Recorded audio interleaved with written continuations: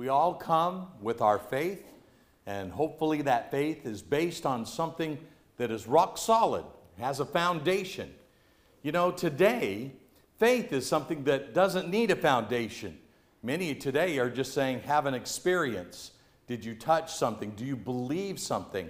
As if faith has no basis. It's a leap into an abyssus. It's a leap of faith into the dark.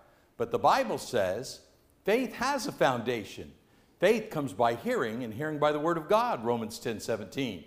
And whenever we walk by faith, it means we walk in accordance with the instructions, with the information that we find within the Word of God. God doesn't speak to us directly, so how do I know what pleases Him and what doesn't please Him? Well, I have to trust in the truth, the Word of God, which gives us the basis for knowing that we have confidence in our walk before Him. The Bible says in John 17:17, sanctify them by thy truth, thy word is truth. So whenever I read this word, then I can know that I'm pleasing to God. And I can know that I know. In fact, in 1 John, he says, I write to you because you know the truth. There are so many times in the scriptures that people were written to, and he says, I wrote these things down so that you can share in this knowledge of the truth. You can know the truth too. My friends, the whole point of walking by faith, that is a confidence or an assurance of things hoped for, a conviction about things not seen. That's what the Bible says faith is. In Hebrews 11, verse 1, how can we have that conviction? How can we have that knowledge? How can we have confidence in our walk? Is it because we just trust in our experience? No. It's because we've read the Word of God, and it instructs us, it informs us about what is pleasing to God. And that is how we can walk by faith. We can walk in confidence because of the Word of God. It's a light unto our feet. It's a guide to our path. But so many religious people today, they're turning away from the Word of God. How do you know you believe? How do you know? Well, I just did. Like it's just a choice. Well, I'm glad you're one of those people that have that choice gene we talked about the other night. You know, psychologists are starting to say that religious people have a religious gene that causes them to be able to make such confident movements without any basis for it. That's goofy.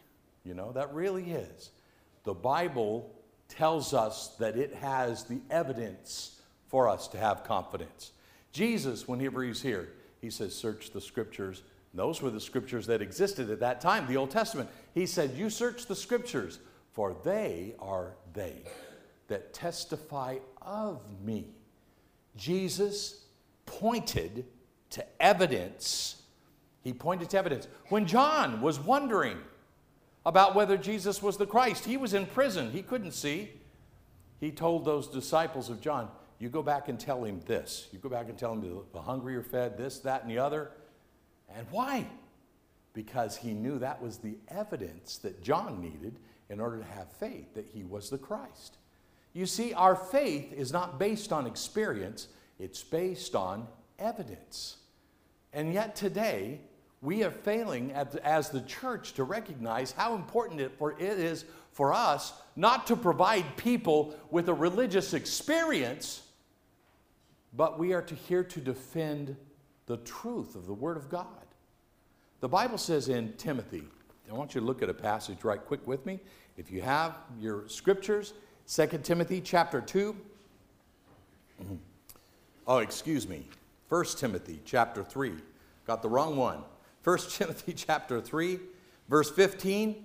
But in case I am delayed, I write so that you will know how one ought to conduct himself in the household of God.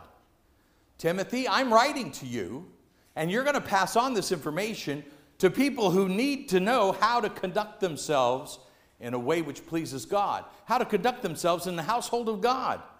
Notice, which is the church of the living God. Now, I'm reading from New American Standard if it reads a little bit differently, but listen very carefully. The pillar and support of the truth. The pillar and support of the truth. You know, there's no other foundation for the truth other than the fact that Jesus is the chief cornerstone, and it's based on the apostles' doctrine, and that which is revealed by the Holy Spirit. He shall come to you. John 14 through 16, Jesus promises Holy Spirit. He will remind you, that is you apostles, of the things that Jesus taught whenever he was here, and that was going to be the foundation upon which the church is based.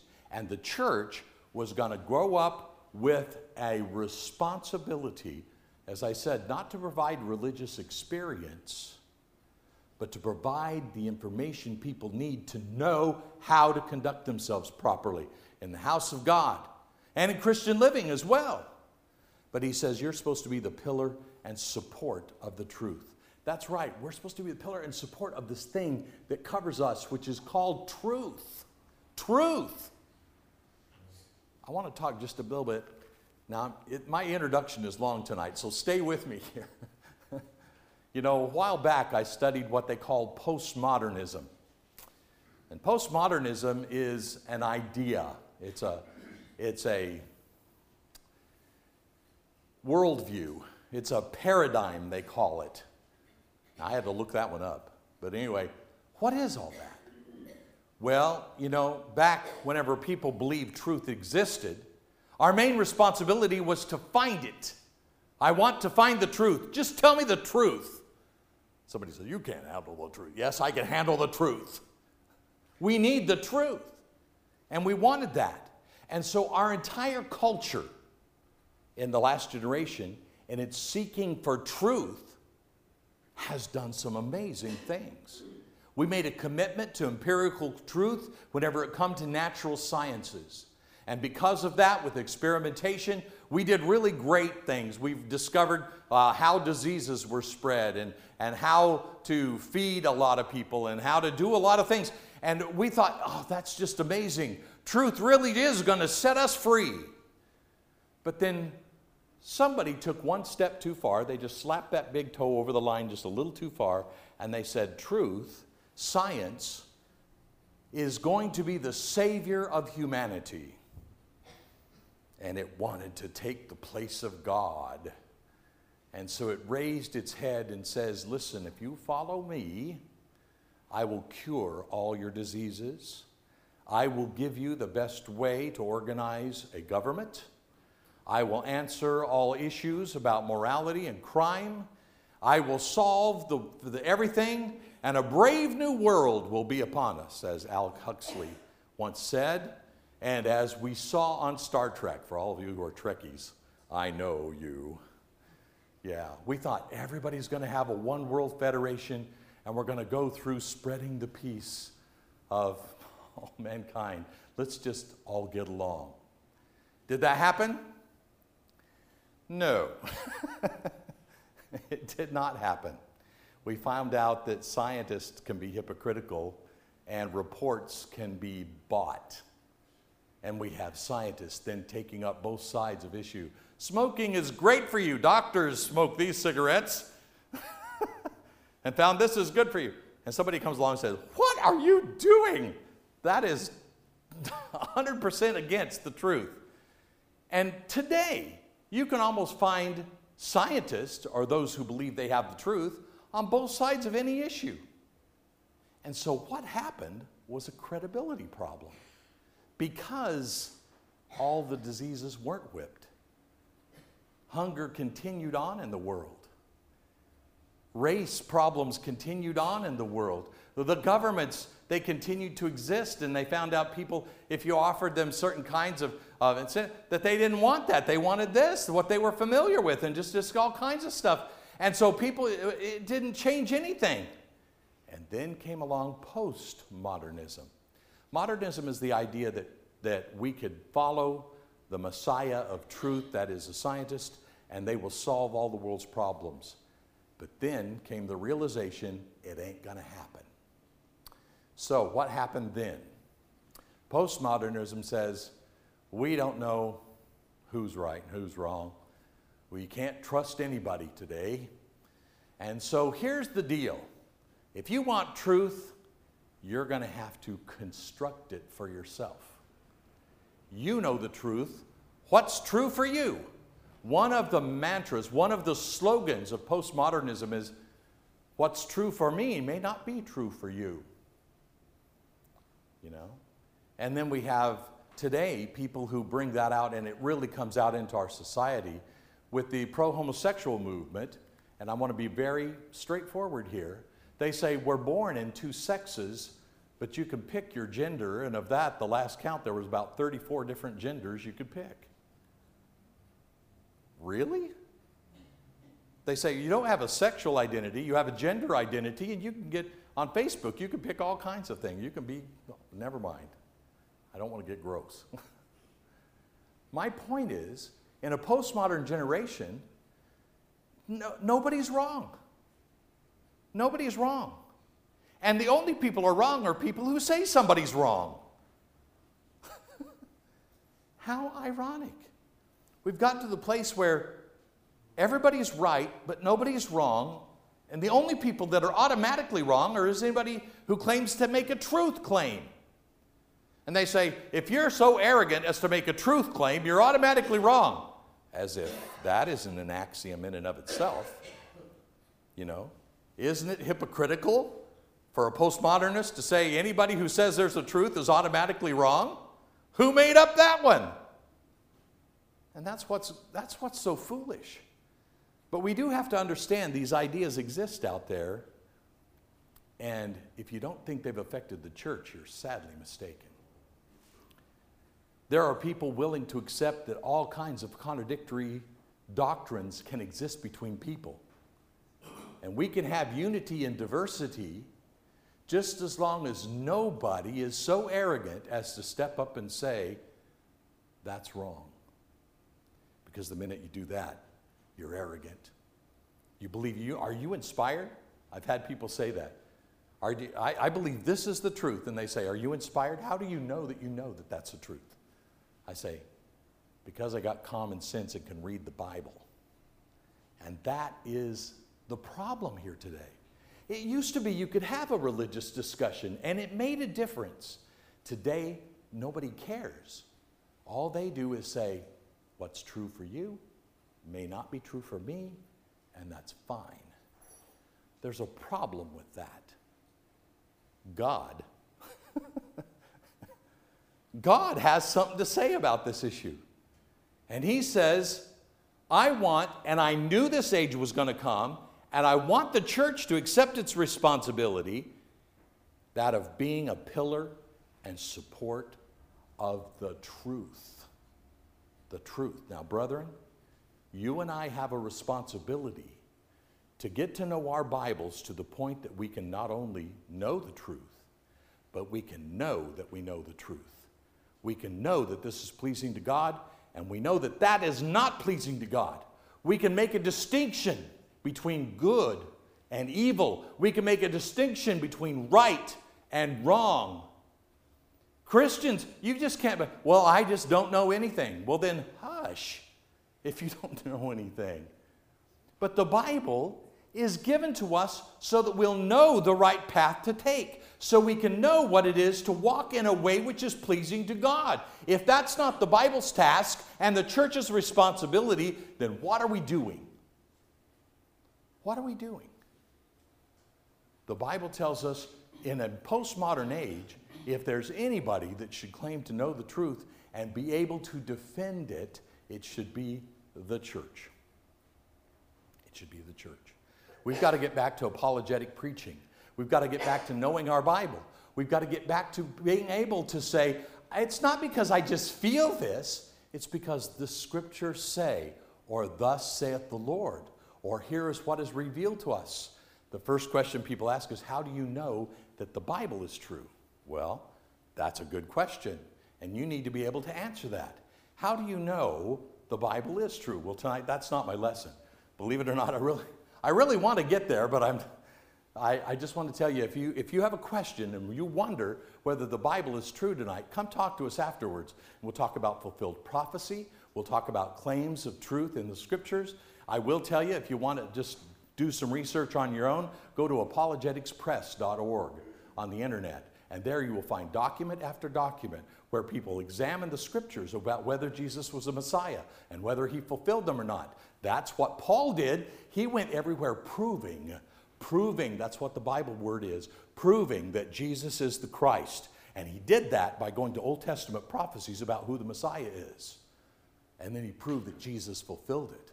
They are they which testify of me, Jesus said. And that's what I'm saying. Faith has evidence. There's scriptural support for who Jesus is and who he claims to be. I don't know about you, but I remember the day I made my faith mine. My father was an evangelist. But I knew that sitting in a church didn't make me a Christian, just as much as sitting in a garage didn't make me a car. I knew that. And I had to make my faith my own. And so I got out the scriptures and I decided to study Messianic prophecy and whether Jesus really is who he claimed to be. And I studied with a friend of mine, Smith Bibbins, out of Ozark, Missouri. We studied a book called Evidence That Demands a Verdict by Josh McDowell. If you ever get a chance to read it, read it. It's a good book. And it convicted me. And it brought me to that question we said last night. If there is no God, nothing matters. If there is a God, nothing else matters. And my friends, we need to stop living like if you really believe it, then get in. Jump in with your whole body, soul, mind, and spirit, because you're just playing games if you're not. So, the church needs to be the pillar and ground of the truth. We live in a day of lies. People have agendas. They lie to us. They try to wear cloaks of authority. And they try to say things, trust me, I'm not a crook. That's what politicians say all day long. That's what everybody wants us to believe. Take this. It won't hurt you. How do we know spiritually what is right? My friends, the Bible says, though we or an angel from heaven teach you any other thing than that which has been delivered to you, Galatians 1, let him be accursed. If an angel was to appear right here, this tool, this God-given tool, can tell me whether that angel is speaking the truth or not. That's right. Even if an angel were to materialize, the Bible says, if he doesn't speak exactly what has been revealed, he's a liar, don't trust him. Is he celestial? Is it a miracle? Yes. If he doesn't speak the truth, it's a lie. The Bible doesn't contradict itself. The Holy Spirit is not the author of confusion. The Holy Spirit will not make a woman a preacher. 1 Corinthians 14, because the Bible says it's a shame for a woman to speak in the church. But the Holy Spirit made me do it. Really? Really? There's a girl who's a preacher in a church, South Nashville, in a Churches of Christ, who got up and gave a lesson. And she said the Holy Spirit worked in her life to bring about the point that she can be a minister in the Churches of Christ. How can that be? Well, she cited another authority other than the Word of God. She said that she was led by the Spirit. My friends, the Bible says, try the spirits, whether they be of God. What do we try them with? The Word of God. I want you to remember this little aphorism, if you will, this little statement. I want you to remember it as you go tonight. The truth is the truth, even if no one believes it. And a lie is a lie, even if everyone believes it. It doesn't matter how many people buy into it. Well, Glenn, how can this religious statement be wrong? Look how many million people follow it. God says, broad is the way that leads to destruction, and straight and narrow is the path to righteousness. Now, my friends, there are popular movements out there, but that doesn't mean Jesus is at the head of the line. And that's what we want to know tonight. If we're going to decide truth based on popularity, well, we're losers tonight. We're losers, if that's the criteria. But that's not the criteria, folks. Jesus was the Son of God. They killed him because he wasn't popular. That's right. He wasn't popular, but he was right.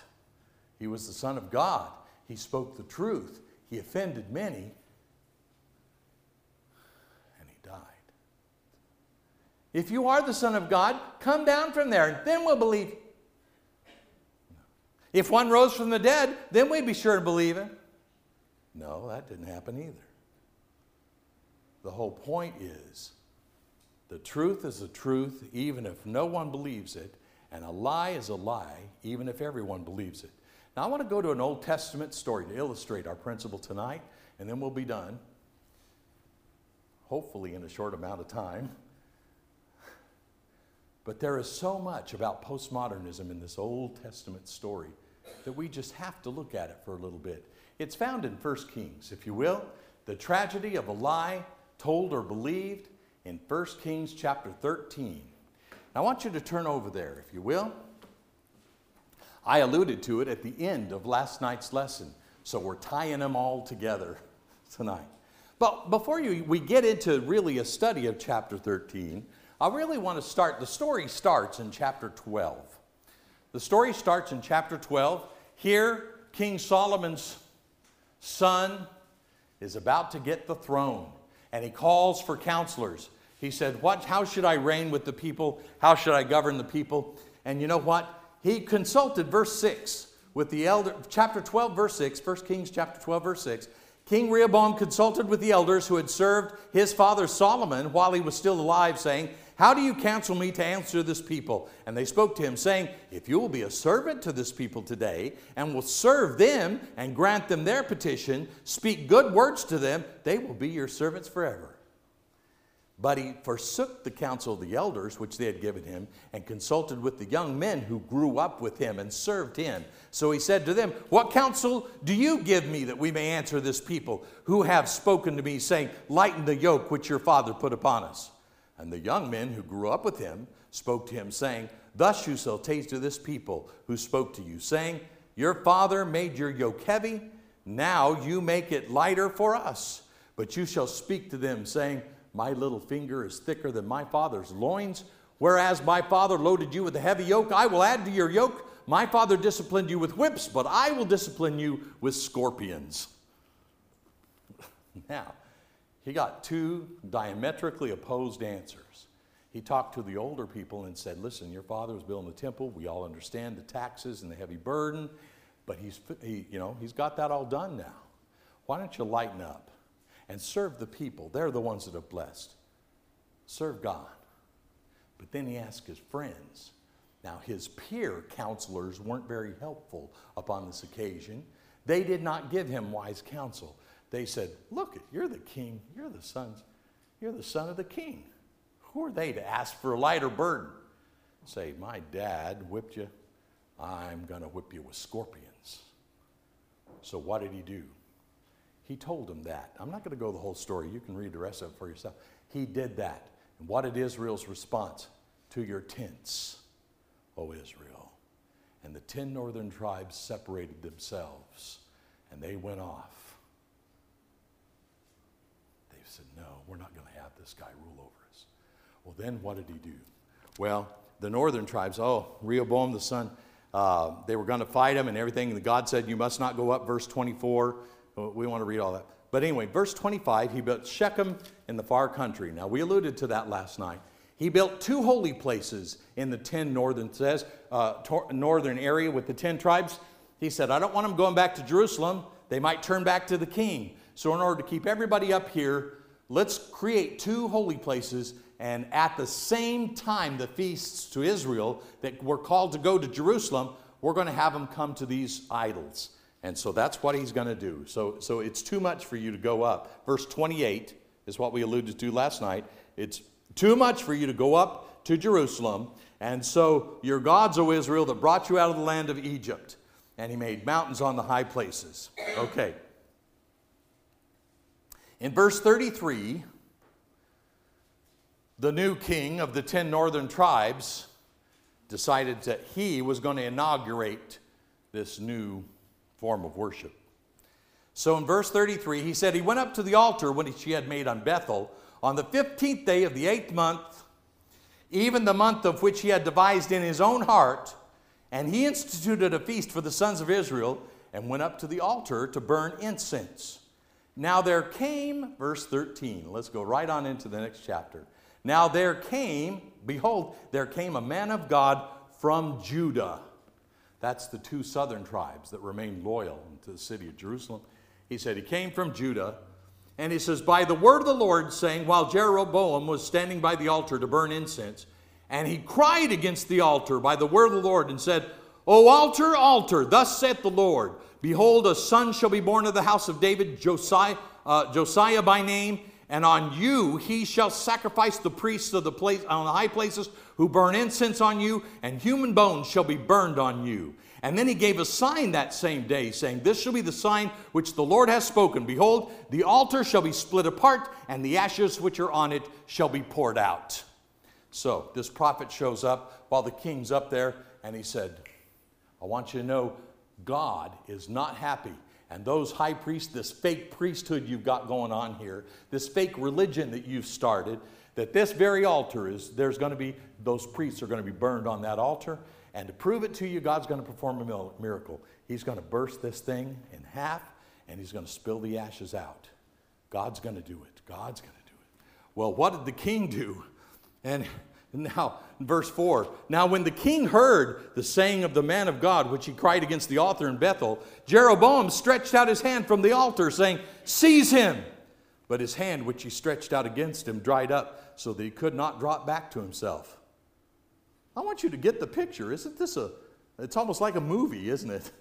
The king goes, seize that guy. Seize him. And then he couldn't draw his hand down. Well, that's just great. When I get home, my wife's going to use me for a towel rack. His hand's sticking out there. He can't bring it back. And all of a sudden, he's realizing he spoke against a man of the Lord. You know. Fake religion's okay until you start dealing with the real truth. And this guy realized he had messed with the wrong God. That's what he had done. And now his hand's sticking out there. Notice, the altar was split apart, and the ashes were poured out from the altar according to the sign which the man of God had given by the word of the Lord. My friends, this didn't happen with this guy walking up there and hitting it with a sledgehammer. In order for it to be a sign from God, God's the one that did it. God smashed that altar, and the ashes were poured out, and everybody knew, whoa, God is not pleased with this. God is not pleased. And the king's still standing there pointing. Notice, the king said to the man of God, they seized him, they brought him up to him. The king said to the man of God, please entreat the Lord your God, and pray for me, that my hand may be restored to me. So the man of God entreated the Lord. And the king's hand was restored to him, and it became as it was before. Now all the people knew that this was a lie. The king now knew he had done wrong, and that who the true God was. His hand was restored to him again. And now he's going to have to deal with something. So he wasn't going to necessarily change his ways, because that was political suicide. So here's what he said. Then the king said to the man of God, verse 7, come home with me and refresh yourself, and I will give you a reward. But the man of God said to the king, if you were to give me half your house, I would not go with you, nor would I eat bread or drink water in this place. Now why? Is it because he's mad? Is it because he's upset? No, I ain't going to drink or eat nothing at your house. Is that just what it was? No, listen to what he says. For, verse 9, for so it was commanded me by the word of the Lord, saying, you shall eat no bread or drink water or return by the way which you came. He said, that was part of my mission. You know, I'm sure that that young prophet from Judah, whenever he went up there to Bethel, he went up there to talk against this. You know, I'm sure he kind of pondered in the back of his mind, why did the Lord tell me not to eat or drink or go home the same way? I don't know. That's just, well, it's the Lord, so I'm going to do that. But then the king asked him, specifically asked him, won't you come home with me? I'll feed you, let you drink. And he said, I can't do that. The Lord specifically told me, no, I can't eat, can't drink, can't even go home the same way. Now he knows that he was probably going to be asked that question. The Lord was prepared to give him an answer before it ever was asked. But he knew what the answer was. He knew what the answer was before the question ever was asked. And he said, I can't do it. Lord commanded me not to. Lord commanded me not to. So, verse 10. So what did he do? So he went another way and did not return by the way which he came to Bethel. In other words, he headed off another way.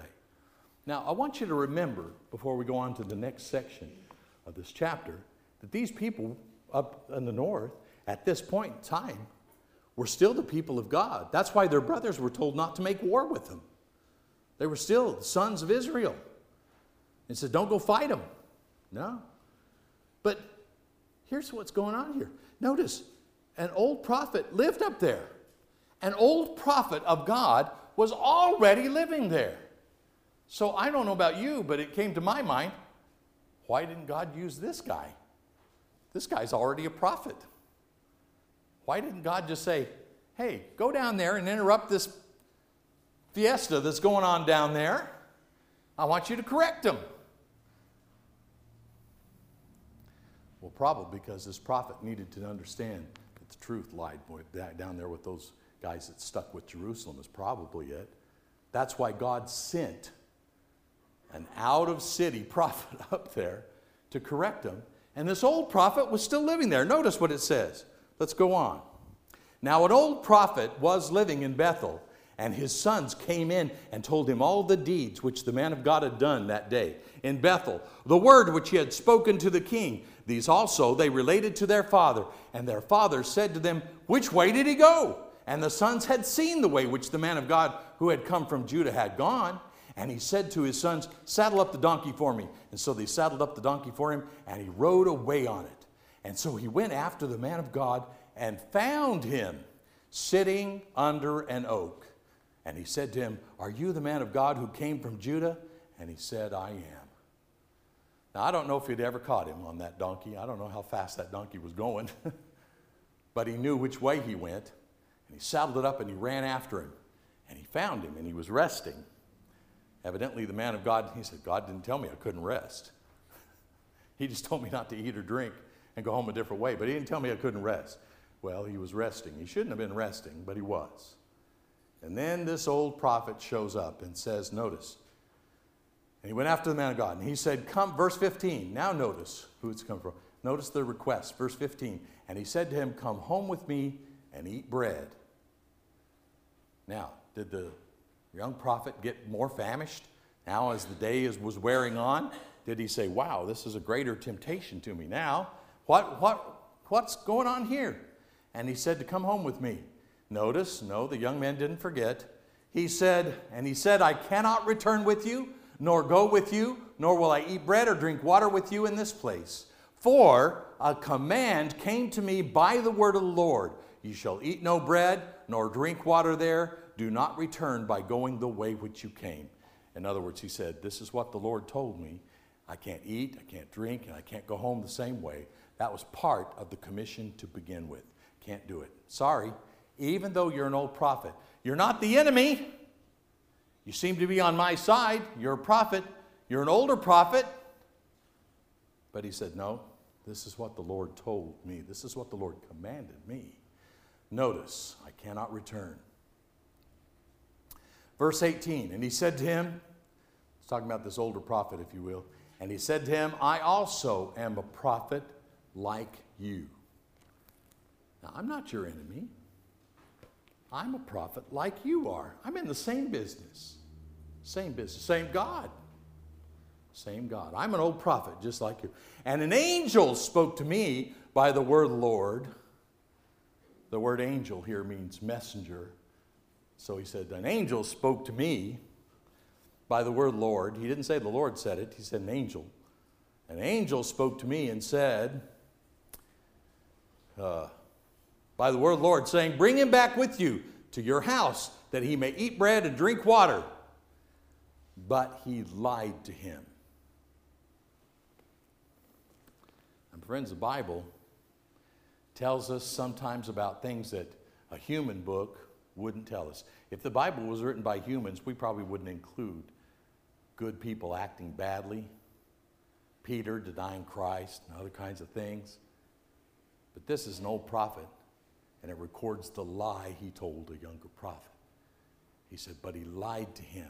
He lied to him. So what was the effect of it? What was the effect? So he went back with him and ate bread at his house and drank water. Now, my friends, did that younger prophet know the truth? He knew it. He's already recited it twice. He said, I can tell you what the Word of God says. I can tell you what the Word of the Lord says. And then this older prophet said, but a messenger, an angel, came to me and told me, it's okay, you just come on back and eat bread and drink water at my house. But he lied to him. Verse 20, now it came about as they were sitting down at the table that the word of the Lord came to the prophet who had brought him back. This guy really was a prophet. The old liar was a prophet. The word of the Lord came to the old prophet. Notice what it says, who had brought him back. And he cried to the man, verse 21, of God that came from Judah, saying, thus saith the Lord, because you have disobeyed the command of the Lord and have not observed the commandment which the Lord your God commanded you, but have returned and eaten bread and drunk water in the place which he said to you, eat no bread, drink no water, your body shall not come to the grave of your fathers. In other words, boy, you're not going to make it home. You're not going to make it home. Your body is not going to go back to the land which you came out of. You're going to die. Verse 23, and it came about after he'd eaten bread and after they had drunk, he saddled a donkey for him and the prophet who had brought him back. And when he had gone, a lion met him on the way and killed him, and his body was thrown on the road, and with the donkey standing beside it, and the lion also standing beside the body. Now get the picture here. By the way, lions don't usually kill unless they're hungry. And here's a weird little sight. A lion comes down, kills a man that's on a donkey, and everybody stands around. Here's the lion. He's standing there. The donkey's standing there. The man's body there. The lion's not eating anything. The lion's not chewing up anything. This doesn't make sense. Lions only kill when they're hungry, unless God told them.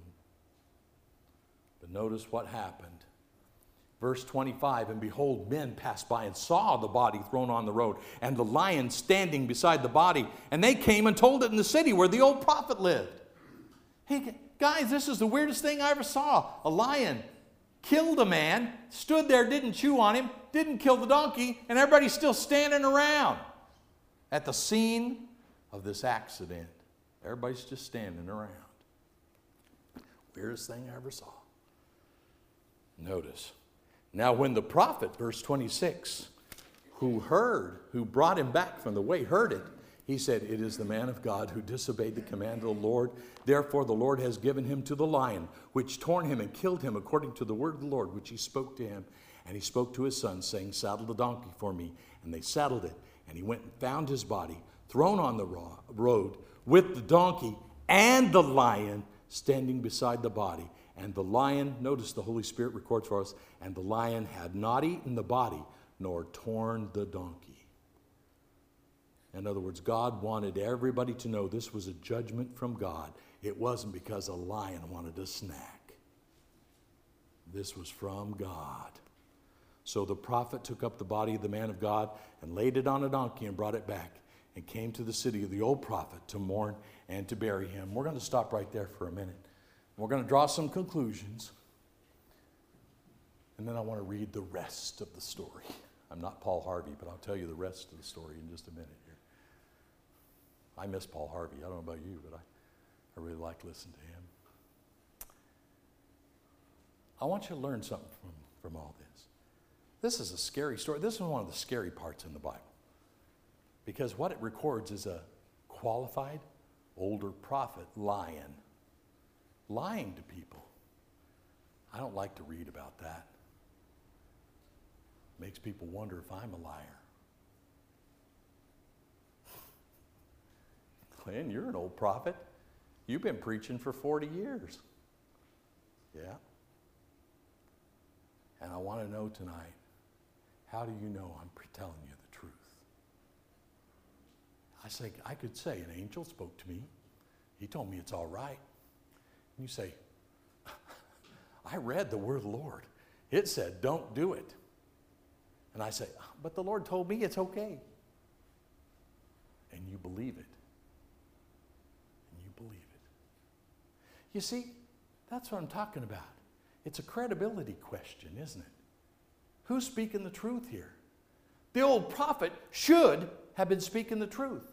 He said the angel was from the Lord, but he lied. He lied. Who should that young man, that young prophet, who should he have listened to?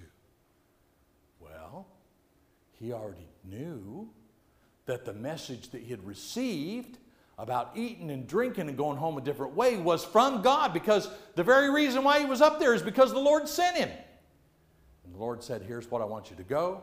Here's the conditions I want you to go in, and I want you to come home a different way than you went. In other words, I want you to understand this is all about me telling you what to say and do. But he didn't do that. He finally believed the old prophet. He stopped, he ate, he drank, he died. He died. Why did the Holy Spirit include this in our story tonight? I believe it's for our age. There's a lot of people who believe prophets rather than the Bible. And I want you to know the church is subject to the Bible, not the Bible subject to the church. Amen. The Bible not only tells us the truth, it tells us what churches are preaching and teaching the truth. Even though they claim to be teaching part of the truth, they don't teach all of the truth. They don't even try to teach all the truth. They're happy with teaching just what they feel the truth might be. But my friends, they lied to him. Sometimes we don't understand. Both things can't be right. Either homosexuality is a sin or it's not. Tonight. Last night we talked about all kinds of sins. We talked about propensity. We talked about genetics. We talked about how we can excuse ourselves in every way possible. And I know some ex-homosexuals in the church. I know some ex-liars in the church. I know some ex-angry men. I know some ex-thieves. I know some ex-bank robber, as I told you last night. I know all this. There's not a sin.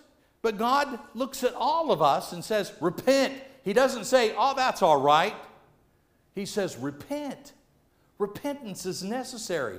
We've got to change our life. We've got to deal with our inclination to sin. And I don't believe it's hereditary. We've got to deal with our lusts. We've got to deal with deceitfulness. We've got to deal with lying, cheating, anger. The Bible says, the anger of men does not work the righteousness of God.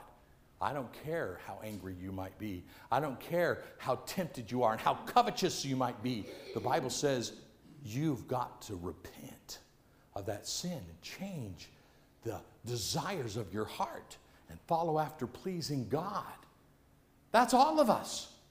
All of us here tonight have got to deal. Now, it might be easier for some. Some people have no problem with same-sex attraction. And other people do. Some people have no trouble with being a thief. Other people do. Some people have I've known people who wouldn't ever, they wouldn't ever steal. And they wouldn't ever believe that homosexuality is right. But they'll lie to you all day long. They have trouble with telling the truth. You see, what may be strong and weak to you is not strong and weak to others. That's why God designed congregations, so we can bear one another's burdens and thus fulfill the law of Christ. That's why whenever I'm weak, someone else is strong, and whenever my strengths offset somebody else's weakness, and we bear one another up, and we help each other spiritually succeed. That's why God put us in the body. Come back tomorrow morning. We'll talk more about that. But here, my friends, as I'm telling you something true. Just because we have weaknesses, just because we're hungry, just because it's been a long day, and because we're on our way home, That's no time to disregard the word of the Lord. The word of the Lord is what we've got to follow. And we've got to know it. And even if an old prophet was to come and tell us something, we got to remember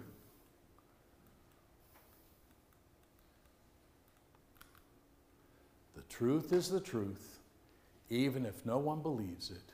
And a lie is a lie, even though everybody believes it. Now, for the next 5 minutes, I just want 5 more minutes, I want to tell you about the plan of salvation that God reveals in His Word. He tells us in Hebrews 11 verse 6, without faith it is impossible to please Him. For he that comes to God must believe that He is, and that He is a rewarder of those who diligently seek Him. Notice that promise is to those who diligently seek Him. Not seek to justify themselves. Seek what is pleasing to God. That's what the Word of God does for us. It tells us how to seek God, how to find Him, how to obey Him. And so in our faith, we repent of our sins, Luke 13:3, because we discover that Acts 17:30, Jesus Christ came and commanding all men everywhere to repent. Yeah, that's the hard part. God tells us all, I don't care what you want. This is what it takes to please me. And my friends, religion is not all about you. It's all about Him. It's all about Him. He's the one who died for us. He's the one who saved my soul. So I repent of my sins because I can't go to heaven considering that I might desire to continue doing those things which caused Christ to die. Jesus said, you're not bringing any of that up here. You've got to repent of your sins. Repent. That's what God says we got to do. And then we need to confess that Jesus Christ is the Son of God. Now, in the time of Christ, that was hard. That got you kicked out of the synagogue, got you disinherited. Read the end of Hebrews chapter 11. You joyfully received the seizure of your property. They lost their heritage, which had been in their family for hundreds of years because they confessed Christ. Jesus said, you confess me before men. 1 John says, if you don't believe Jesus Christ has come in the flesh, you're none of His. Oh, man, that's a challenging path. They had to believe that Jesus Christ was the Son of God, and God wants us to confess that. Good confession. 1 John chapter 4, whoever confesses Jesus Christ is the Son of God, that's what we got to do. So are you willing to confess that tonight? Well, Glenn, how do you know? I've just told you several passages. 1 John 4, Luke 13:3. There's all kinds of passages. Acts 17. All these passages teach us that we need to repent of our sins. And then we confess Christ before men. Romans 10:9-10. Matthew 10:32. It's in the Word. I'm not expecting you to trust me tonight after teaching on a lie and a prophet.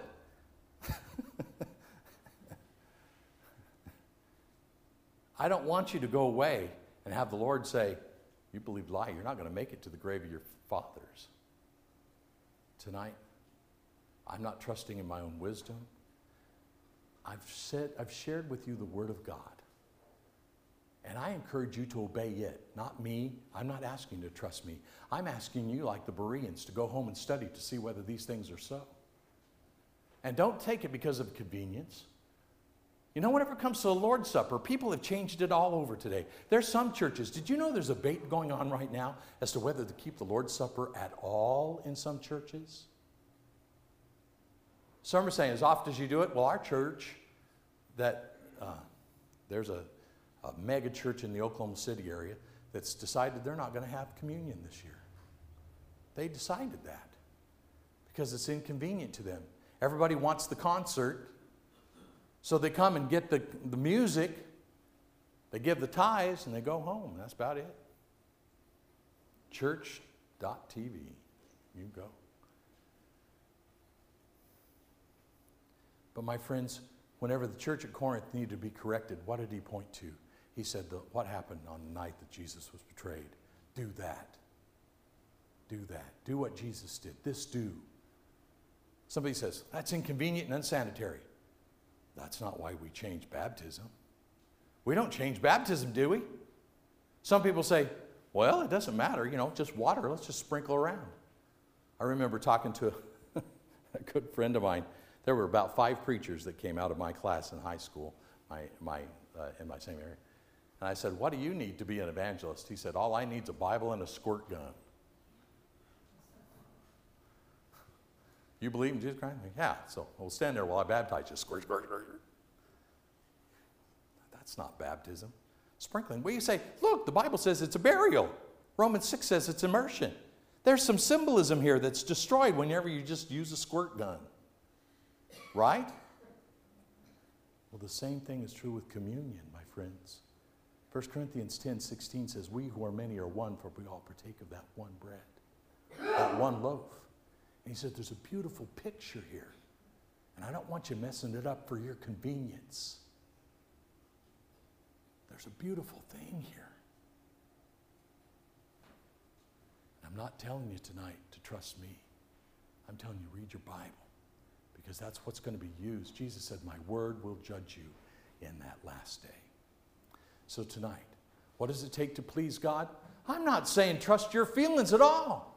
I'm addressing your head tonight. I'm saying the Word of God teaches you have to have faith to please God. Hebrews 11 and verse 6. You have to repent of your sins. Luke 13:3. You have to confess Jesus Christ's name before men. Matthew 10:32. You have to be baptized for the remission of your sins. Acts 2:38. It'll save you. Mark 16:16. It's the like figure under baptism doth also now save us. 1 Peter 3 and verse 21. That's what the Word of God says. And tonight I'm not asking you how you feel about it, because I'm telling you what the Word of the Lord says. Now, you can do whatever you want. You can believe whatever you want. But if you want to be pleasing to a God who took time to write the Bible in the first place, then you need to know and obey the word of the Lord. We thank you for listening to our podcast put on by the Church of Christ at 2215 Plans Road in Bakersfield. If you would like any additional information, or you would like to receive a free Bible correspondence course by mail, please email us at info@churchofchristbakersfield.com. Our service times are Sundays at 10:30 a.m. and 5 p.m., and Wednesdays at 7:30 p.m. Please make plans to join us. We would love for you to be our honored guest.